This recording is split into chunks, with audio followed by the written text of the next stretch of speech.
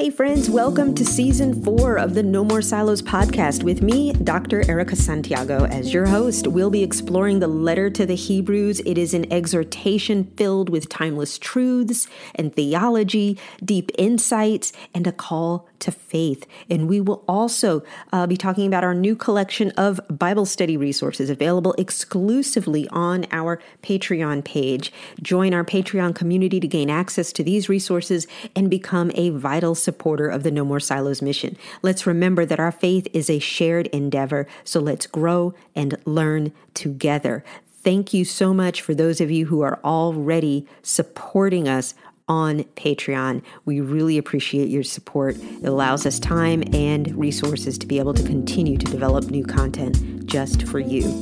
And now, today's episode. Hey everybody, welcome back to another episode of No More Silos. My name is Erica and this is my podcast. This is a podcast all about cultural Christianity that really dives into some of the history. And in this series that we've been doing on the book of Hebrews, the letter to the Hebrews in the New Testament, we've really been focusing on theology. One of the questions that I am always asking whenever I teach Bible study, I kind of preface everything with this question. And I like to ask the question, where do our ideas come from? Because here on No More Silos, we're trying to tear down or break down the barriers to learning, the barriers to understanding. And a lot of times it's because we have information that is incredibly siloed.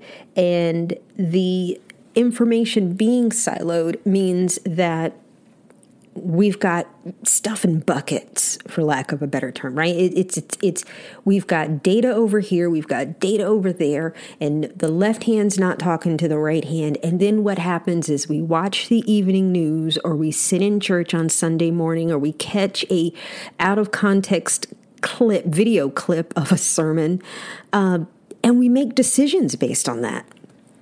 And we don't realize that the decisions that we're making are either ill-informed or they lack information. And so that's what No More Silos is about. Just whatever is going on in my world, in questions people are asking me, in my role in ministry, or just I'm watching something on the news and scratching my head. And so recently I was reading a book, and I think I shared it on the podcast last year, about the de-churched and this idea or a concept of people who used to go to church. And there's all these folks, and I even sat in a meeting last week where a pastor said, I feel like we are post-Christian. And I hear that all the time on some of the other podcasts that I listen to on church leadership. They talk about being post-Christian, that people just are not... they're not Christian like they used to be. It's not like grandma and grandpa's church.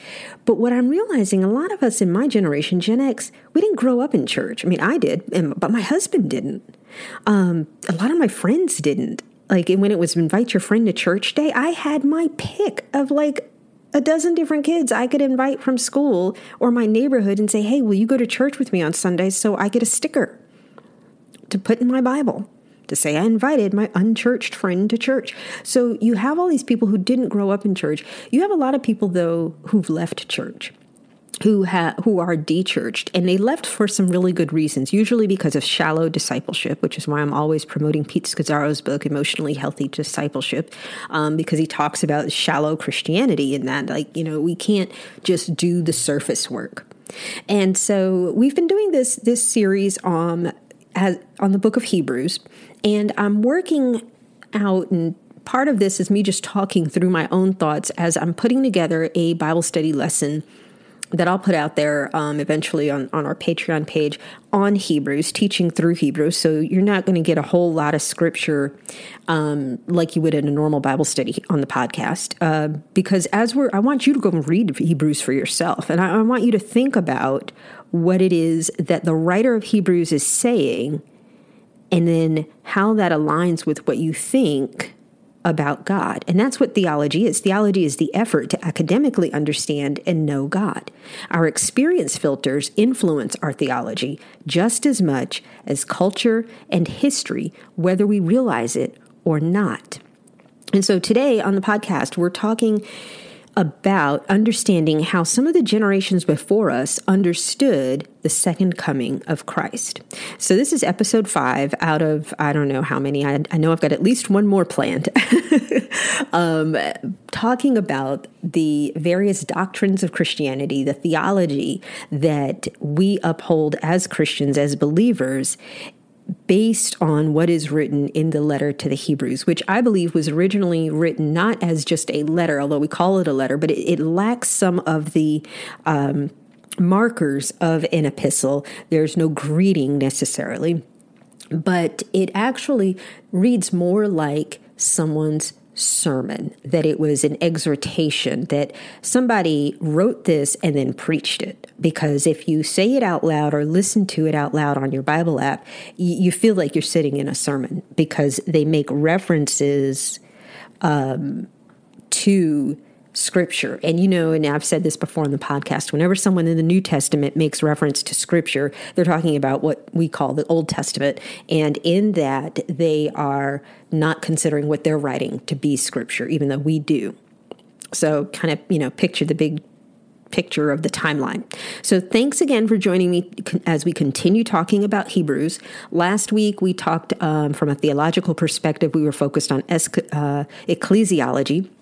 Today it's eschatology, and my original plan was to talk about both in the same episode, just for the sake of timing. But as I neared the 30-minute mark or so on that one, I realized, you know what, let's just make eschatology its own episode.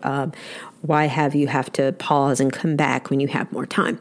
So I hope if you're out exercising or walking or on your commute, that this is good information for you. I pray that it is something that helps you understand a little bit more about what you believe and why you believe it, or maybe what your parents or friends or loved ones believe and why they believe it. And maybe even help them believe it better, because Jesus is definitely coming back, but maybe not the way that you think he is. And the book of Hebrews in the New Testament helps us to understand this. And I actually have a couple of other episodes here on No More Silos where I talk about eschatology, because in the last year or so, it's become a topic of interest, not just for me. I've actually always been interested. And if you guys, for those of you who've been Christians for a long time, I'll let you in on a little secret. I don't tell everybody this. My husband thinks I'm bonkers, but I actually own a copy of the Jack Van Impe Prophecy Bible. I do. That's how long I've been interested in eschatology. But anyway, so trust me when I tell you, you definitely want to check out the other 2 episodes where we talk about rapture theology in one, because that's apparently sent a lot of people to therapy. And the other one actually has to do with colonialism and what's going on in Israel and Palestine today, the latest conflict, which I believe as of this weekend, they said it was like 100 days, which is really not cool, but it is the world that we live in. So check out my episode from last year on rapture theology for more on the topic, but rest assured that the Left Behind books and movies are fiction.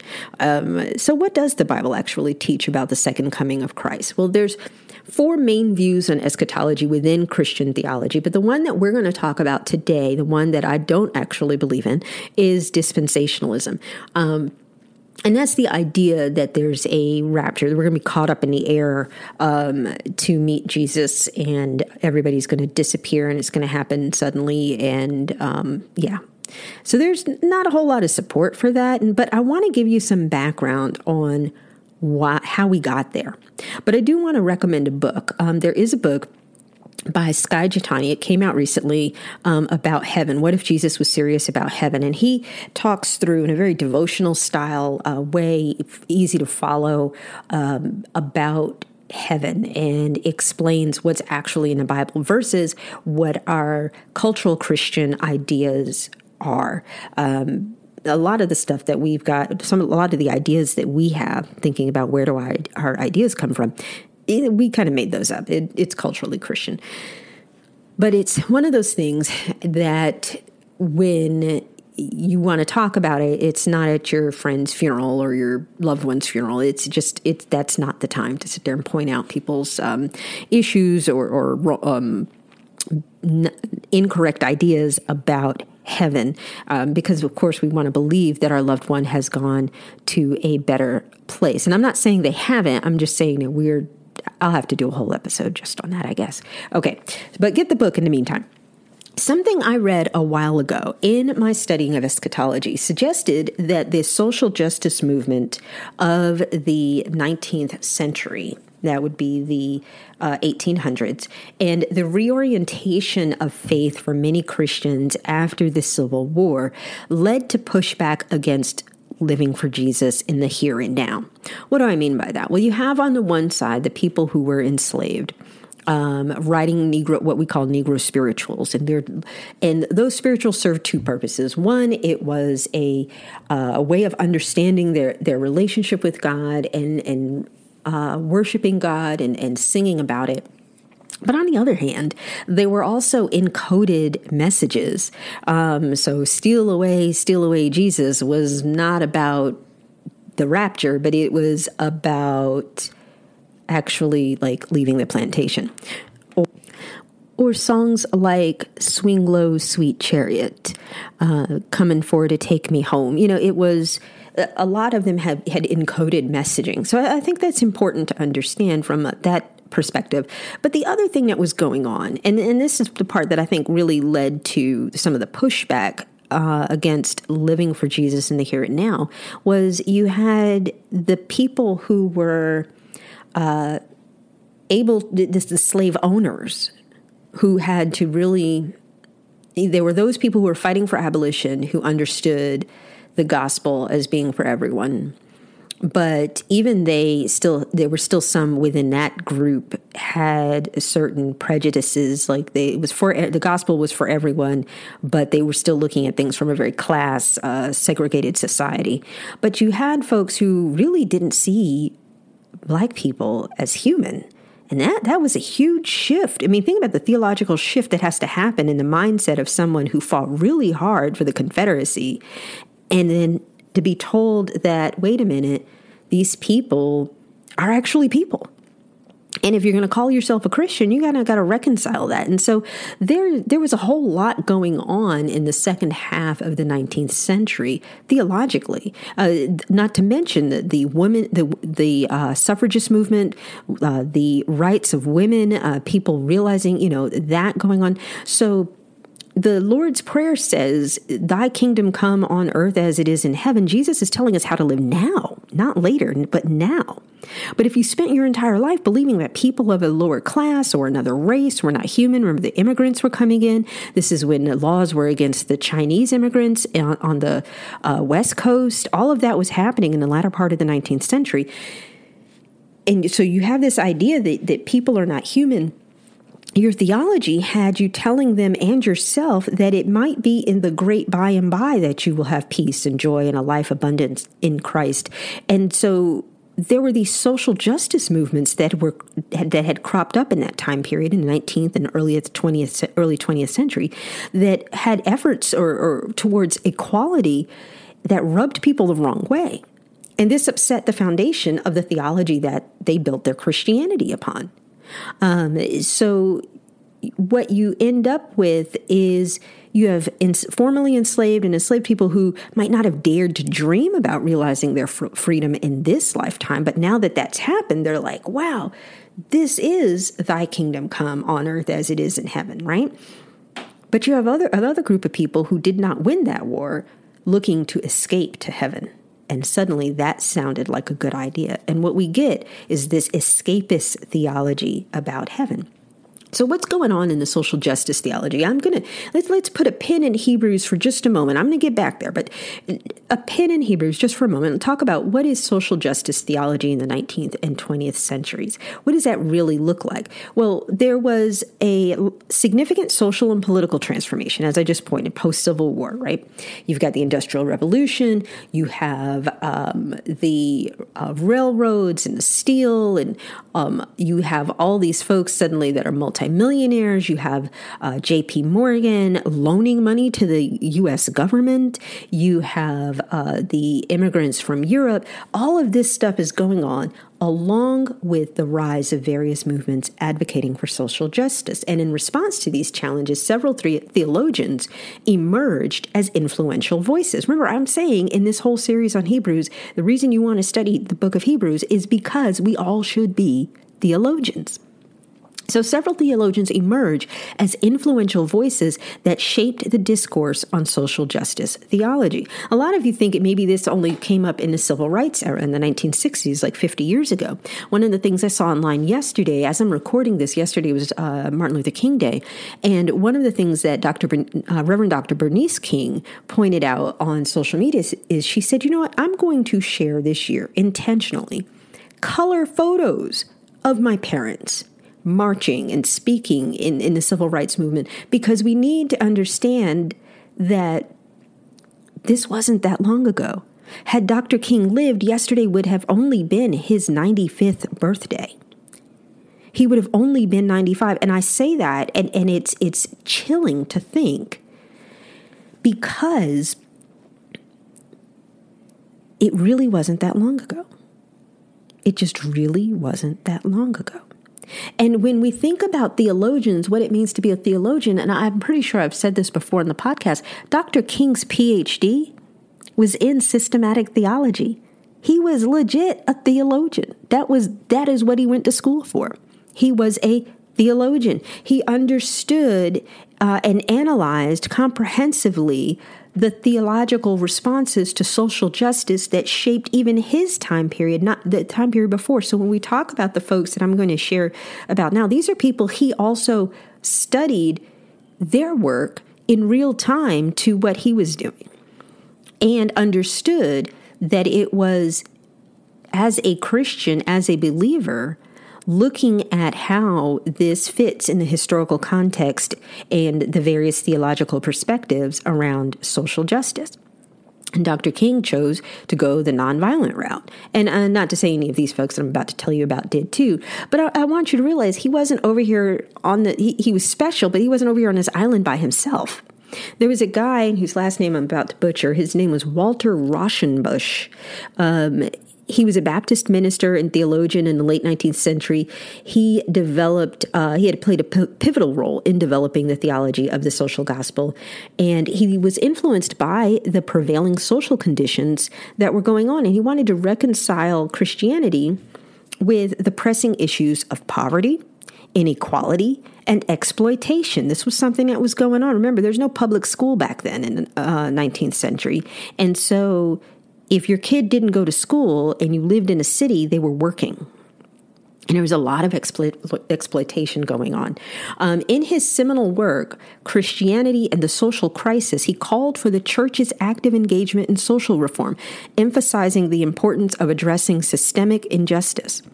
He also Rauschenbusch argued that Jesus' teachings and the kingdom of God were inherently concerned with social and economic equality, and his theology inspired numerous Christians to work towards the alleviation of social suffering and the establishment of a just society.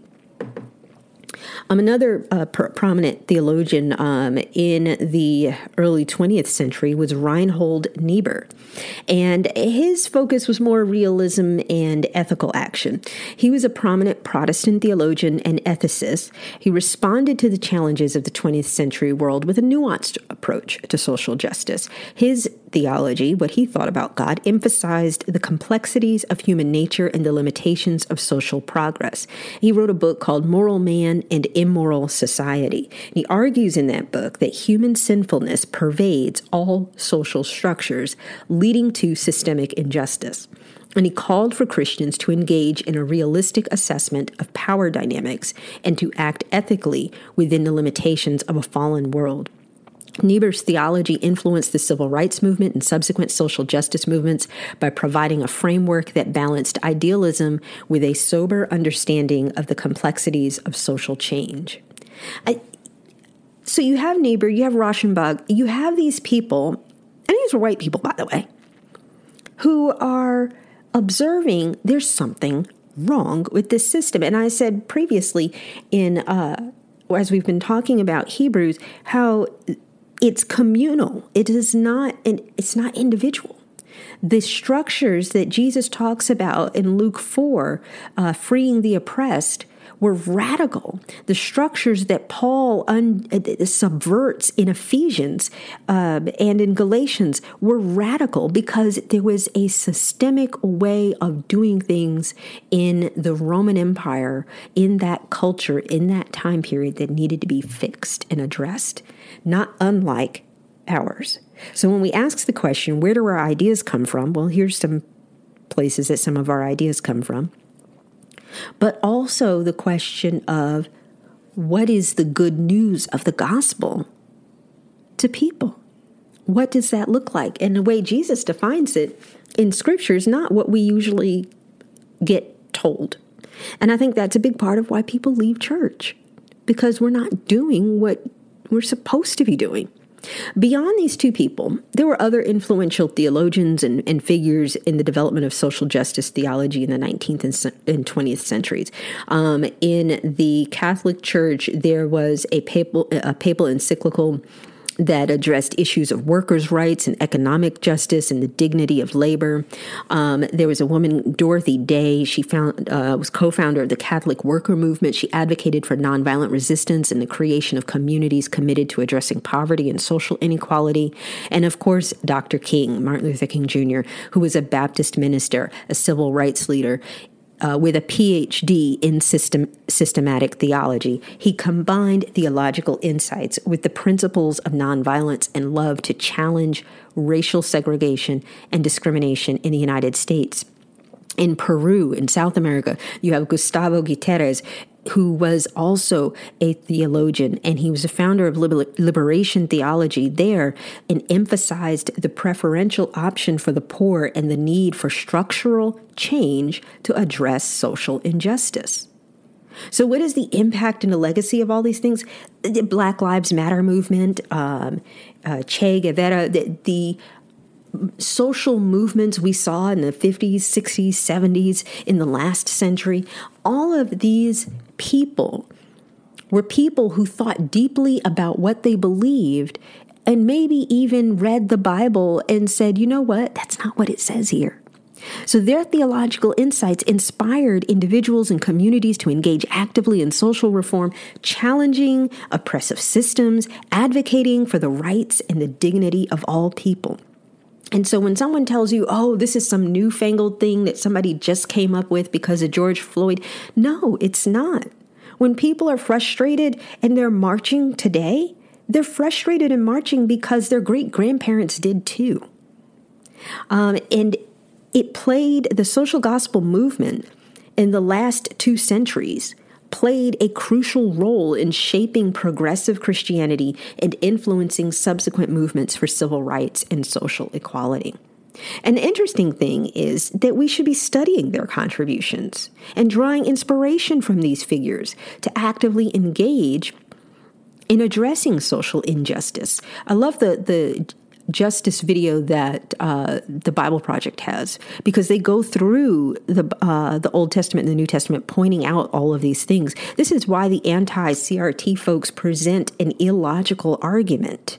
You know, like when I was homeschooling, I made sure my kids read a book called Art of the Argument, because I wanted them to understand how a straw man argument is made, how people will give you an illogical argument or a logical fallacy to try to make their point, or when they're cherry picking verses out of the Bible, how they're doing you an injustice and themselves because they don't know what they believe. They're just making stuff up as they go. But the anti-CRT folks want you to believe that this is something brand new. We've been having this conversation for more than 200 years. And people have noticed that the empire is not Christianity. The empire is the system of government, the political system, the system of wealth and economics that is there. And so now, with that in the back of your mind, with that foundation, that historical foundation, let's talk a little bit about how the book of Hebrews offers glimpses into the future hope of believers. Hebrews chapter 9, verse 28 talks about Jesus' second coming, emphasizing that he will appear a second time to bring salvation to those who are waiting for him. And Hebrews chapter 12 encourages believers to worship God acceptably with reverence and awe, anticipating the eternal kingdom that cannot be shaken. This understanding of eschatology reminds us to live with an eternal perspective, eagerly awaiting the fulfillment of God's promises. In chapter 10, it says, under the old covenant, talking about the Old Testament, the old covenant, the priest stands and ministers before the altar day after day, offering the same sacrifices again and again, which can never take away sins. But our high priest offered himself to God as a single sacrifice for our sins, good for all time. And then he sat down in a place of honor at God's right hand. There he waits until his enemies are humbled and made a footstool under his feet. For by that one offering, he forever made perfect those who are being made holy. What is eschatology? Eschatology is the Christian teaching about the last things, about heaven and hell and death and judgment and the second coming of Christ and the kingdom of God. And Scott McKnight in his The Second Testament changes the word kingdom of God to empire of God. Because here's the thing, at the end of the day, Americans, we don't get kingdom. We really don't. I mean, there's a few outliers, folks, that get that. We follow the British royalty, the royal family over there out of pure fascination, but we don't understand it. We don't understand what it means to be subject to a king because we live in a democracy. Well, we think we do anyway, but we don't have a good understanding of hell. We've got folks who have created their theology around just ditching hell altogether. And I think that's a little extreme, honestly. That's my perspective. I think hell is a very real place. But I also noticed that in the New Testament church didn't lead with that. Hey, you better get your life together and follow Jesus or you're going to hell. There wasn't this either or proposition. Death isn't just death as your body dies, but hell and death to me are something that it puts us away from God. Like, we want to be with God. To be absent from the body is to be with Christ. That's what we should be telling people at funerals. Judgment, the second coming, the kingdom of God. And so where else can you read besides Hebrews about the second coming and the last things? Philippians chapter 2, 1 Corinthians chapters 15 and 16, Revelation 21, Matthew 24, John chapter 1, Mark, 1 Peter, 2 Peter. In the book of Hebrews, though, Christian discipleship is intricately connected with eschatological perspectives, providing believers with a forward-looking motivation for their journey of faith. It emphasizes the concept of endurance and encourages disciples to persevere in their commitment to Christ, pointing towards the eschatological hope of the promised rest. I'm going to talk about that rest in our next episode. The eschatological dimension underscores that the ultimate fulfillment of believers' faith lies in the future realization of God's promises. And Hebrews teaches us that a genuine disciple remains steadfast in anticipation of the eschatological consummation when Christ's kingdom is fully established. The letter envisions a horizon that inspires us as followers of Jesus to live in faithful obedience, anchored in the assurance of the coming fulfillment of God's redemptive plan. Therefore, discipleship for us, according to Hebrews, is not only about the present, but it is profoundly shaped by a future hope that informs our attitudes, our actions, our perseverance as we eagerly await the fulfillment of God's promises. So I want you to think about it. I want you to read Hebrews if you haven't done so already, or go back and reread the parts that talk about later, that talk about what's coming. Jesus tells us that we are living in the now, but there's also a not yet that exists, and that's when he returns. And the idea is that he's bringing heaven and earth back together, because that's what is described in the Garden of Eden at the very beginning. Like he's setting stuff right. So I'm going to give you a broad overview of how some of the different Christian denominations may actually, let me put it this way. I'm going to give you a broad overview of the history of eschatological beliefs. I think that's important as well. Like we've talked today about the social gospel in the last couple of centuries, and we talked about the influence of social justice and how I believe that had a huge influence towards the end of the 19th century on rapture theology and colonialism. It was a way to, and some of you might be thinking, a way to control people. I don't think it was so much a way to control people. I believe that the minister in Scotland who came up with this idea was intentionally trying to do good things. But I think that the idea that we're going to escape this world because we don't like the changes, we don't like how we're equal to one another, that everybody who's human is made in the image of God. I realize that is really hard for some folks. So how do we see this throughout the history? Flow with me here for a few minutes. In the early Christian period, 1st through 3rd centuries, the earliest Christians were influenced by Jewish apocalyptic literature, and they believed in the imminent return of Jesus Christ. And the focus was on the establishment of God's kingdom and the final judgment. I want to point out here that you run across some people today who will talk about the book of Daniel and the prophecies there, and the prophetic literature, the apocalyptic literature, part of the book of Daniel and Revelation, and how people were looking for Jesus to return like tomorrow or next week because of the way that Jesus talked that we see in the Gospels. And this is the focus that was going on in the first few centuries. That, hey, this is going to happen, and it's going to happen pretty soon. But my take on that is that really what we're looking at is live in the moment. Live in now. Be Christ-like now. The second period that I want to talk about is what's known as the patristic period. That's the early church fathers, 4th through 7th centuries.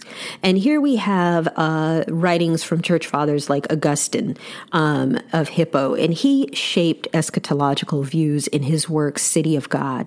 And I highly recommend it.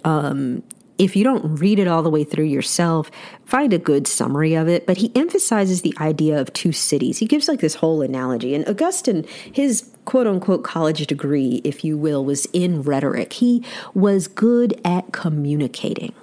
He was very good at communicating, and he wrote extensively, and he had small groups that got together and had these conversations and discussions, and he was teaching, and he was really thinking deeply about this from a theological standpoint. And guess what? Most of our Western theology is based on his work, even though most Western ministers probably don't realize that he was African. But, that's another story for another day. Maybe Black History Month. We'll talk about that later.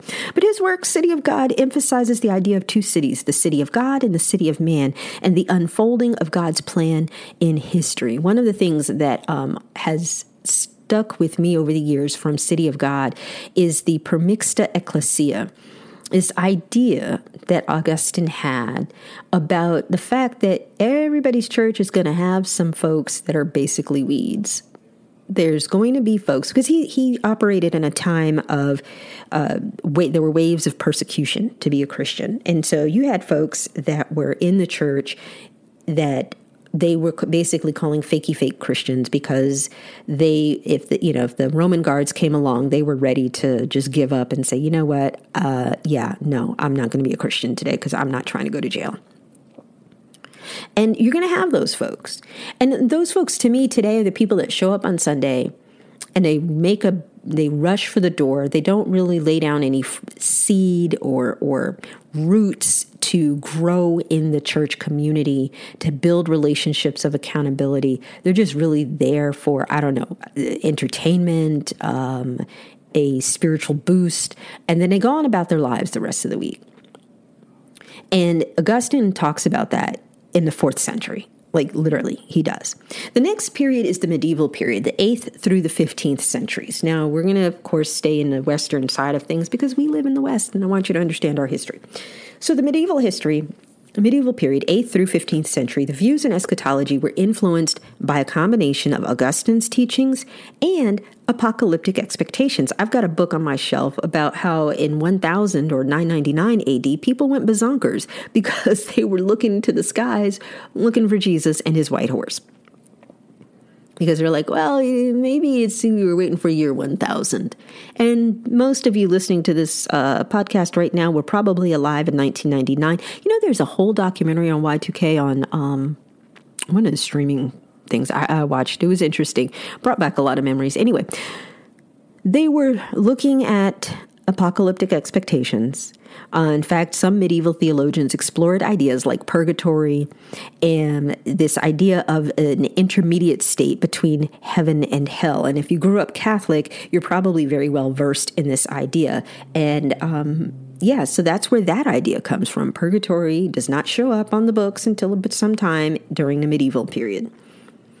Then you have the 16th century, the Reformation era, where you have reformers like Martin Luther and John Calvin who retained some traditional eschatological views, but there was a renewed emphasis on the authority of Scripture and the importance of individual salvation. And so there was this idea suddenly that, hey, what does the Bible actually say about this? And what is my personal role and responsibility for myself in all of this?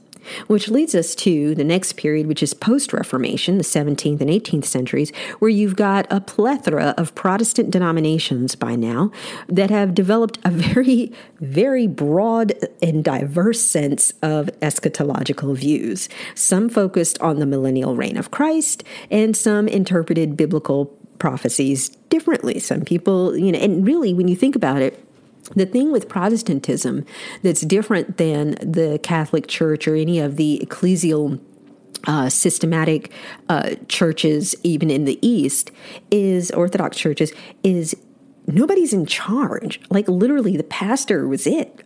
And so if the pastor read Daniel and was up late at night and goes, you know what, I think this is it, guys, then that's what they focused on. Or the pastor was really interested in Isaiah, or the pastor was very interested in Revelation. Like that's what they tended to focus on, because you have that breadth of flexibility in Protestantism that you don't have maybe in the Catholic Church, because the authority of Scripture is there. But one of the things that has gotten us into trouble since then is the misplaced authority of people's interpretations of Scripture. So then you have the post-Reformation period. You have the 17th and 18th century. And that's when you get the, and I think I've talked about this before in the podcast when we've talked about church history, you get the Enlightenment period. This is the time where people are like, let's look at science. What does science say? So we have different Protestant denominations operating with their different views and still focusing on different things that they find in the Bible, but getting on occasion caught up in different details for a whole host of reasons. And that's how we end up with rapture theology in that time period. And by the 19th century, the rise of dispensationalism gains popularity through the teachings of John Nelson Darby. And dispensationalism emphasizes a future literal fulfillment of biblical prophecies, including a pre-tribulation rapture. And I outlined some of this in our earlier episode about eschatology, so I'm not going to spend a whole lot of time walking through all the different things. But in the 20th century, dispensationalism continues to influence many evangelical Christians, and other perspectives such as postmillennialism, amillennialism become prevalent within the various denominations. So everybody's off on their own tangent here.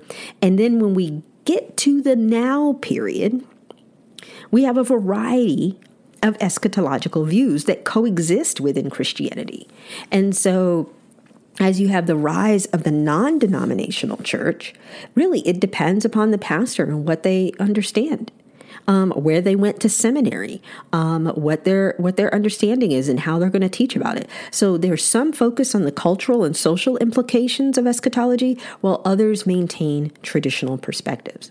And it's important to note that people's views about the end times, heaven and hell and the second coming of Christ and death and all of that are going to be diverse and within even different Christian traditions. Everyone's got their nuanced interpretation based on their own theological frameworks. Why am I telling you this? Because I want you to be a theologian. I want you to understand what you believe and do your own homework and read what does it say in the Bible and go, okay, what else do I need to read to help me understand this? So what is your theological framework? Many of us don't realize where our ideas are coming from. And so in my episode on the impact of colonialism on our views in eschatology, I discuss how the Palestinian conflict with Israel is viewed by some through a filter of Christianity based on their theological framework about the end times. There's folks that actually believe that because they believe Jerusalem factors into it, they've got a whole idea about what Israel is supposed to be doing that clouds their judgment around how Israel is not being Christ-like in treating the Palestinians. So there's an episode on rapture anxiety. There's an episode on where I get in the weeds about dispensationalism and amillennialism and the other millennialisms and Zionism and all that stuff, because we should all be theologians, because we really need to take time to study what God's word actually says and not allow politicians or politically motivated preachers to completely inform our theological views. So exploring the book of Hebrews can deepen our understanding of fundamental Christian concepts and empower us to grow as disciples of Jesus. I highly recommend reading the book Practicing Christian Doctrine, An Introduction to Thinking and Living Theologically by Beth Felker Jones. In fact, there's a new edition that came out last spring. One last thing. A while back, I did an episode on secular humanism. And one of the things I learned through my research for that episode was that even groups of secular humanists or agnostics or even atheists look for community. In fact, a lot of the recent social science research points to community as key for people, regardless of religious or non-religious affiliation. And so all that said, there's a group that is growing called the Nones, or Nothing in Particular. And this group checks that box that they are not Christian or Buddhist or Muslim or atheist. They are nothing in particular. In fact, some of them also check, as we discussed in the last episode, the spiritual box. My generation, Gen X, many of us who may not have grown up in church or a religious context, our parents are the baby boomers, the rebels of the 60s, the hippies who by the 1980s were yuppies, upwardly mobile and career focused, not that interested in religion, no room for it, or lots of room for it, and it was part of their routine, but not an in-depth discipleship version of it. And so a lot of my friends didn't go to church when I was a kid. And on top of that, I was an extreme example because I'm a pastor's kid, so I went to church all the time. But I grew up in a community of Jesus followers. So where did my friends get their community? Well, they got it in the neighborhood. They got it in the groups that their parents belonged to, social groups like the Kiwanis or the Lions Club or sororities or fraternities. Social scientists and pollsters categorize folks as unchurched or dechurched. Those are people who used to go versus people who never went. Nones, mature or maturing Christians. Why do we need to be theologians? Well, if we want to disciple or make disciples, we need to know what we're starting with. Has your friend ever gone to church before? Are we asking questions? Did their parents or family go to church? If they went to church, what kind of church did they go to? Do you have a basic understanding of the differences between Protestantism and Catholicism, if it matters? Do you understand the difference between a Jehovah's Witness and a Presbyterian? If they've never gone, and in a lot of cases, if they're dechurched, they probably will have questions about theology. And guess what? They'll assume you know. Pushing them off to your pastor, your church leader might sound like a good idea, but I'll bet your Muslim friend or Jewish friend doesn't need to do that. You know why? Because they know. Their religious experience filter prioritizes education. American Christianity, culturally, not so much. And so what does discipleship in a healthy church culture look like? It looks like intentional relationships, mentorship, an emphasis where mature believers are investing in the lives of newer members, facilitating spiritual growth. There's small group dynamics that foster community, allowing for deeper connections and personalized discipleship. There's an emphasis on biblical literacy, robust teaching, and an application to your daily life. Discipleship involves practical application of biblical principles to your daily life. One of the things that struck me as I've been doing some research lately on spiritual folks that are spiritual, the question I have is, what are they looking for? And so I'm asking people, well, what is it about spirituality that intrigues you or that you feel like you're not getting in the church? And a big part of it has to do with this idea that we don't spend any time finding practical application of biblical principles to our daily lives. And so I want you to think about that as you're reading through Hebrews. Hebrews addresses everything from running the race to having discipline to continue the race to educating yourself and others as a believer, understanding what it is you believe and why you believe it, to emphasizing the fostering of community and deeper connections and personal discipleship, but also community spiritual development. All of these things are right there in Hebrews. So, like I said, I'm working on a Bible study for Hebrews. I'll let you know when I get that done. Thank you so much for joining me and hanging out with me for this series as I think through why we should all be theologians, a study of the letter to the Hebrews, where we've been talking about theological concepts of the Christian faith. And today we were talking about eschatology, which is the study of end times, all things related to Jesus' coming again and heaven and hell and all of that. I want you to look into that a little bit more, maybe find a book on it, but keep in mind what that person's spiritual filter might be. Follow me on Instagram at Cultural Christianity. Please support No More Silos on Patreon. Thank you to all of you who do. You will find resources for Bible studies there that I've already posted and shared. Thank you so much for your support and prayers and for joining me today. Have a blessed rest of your day.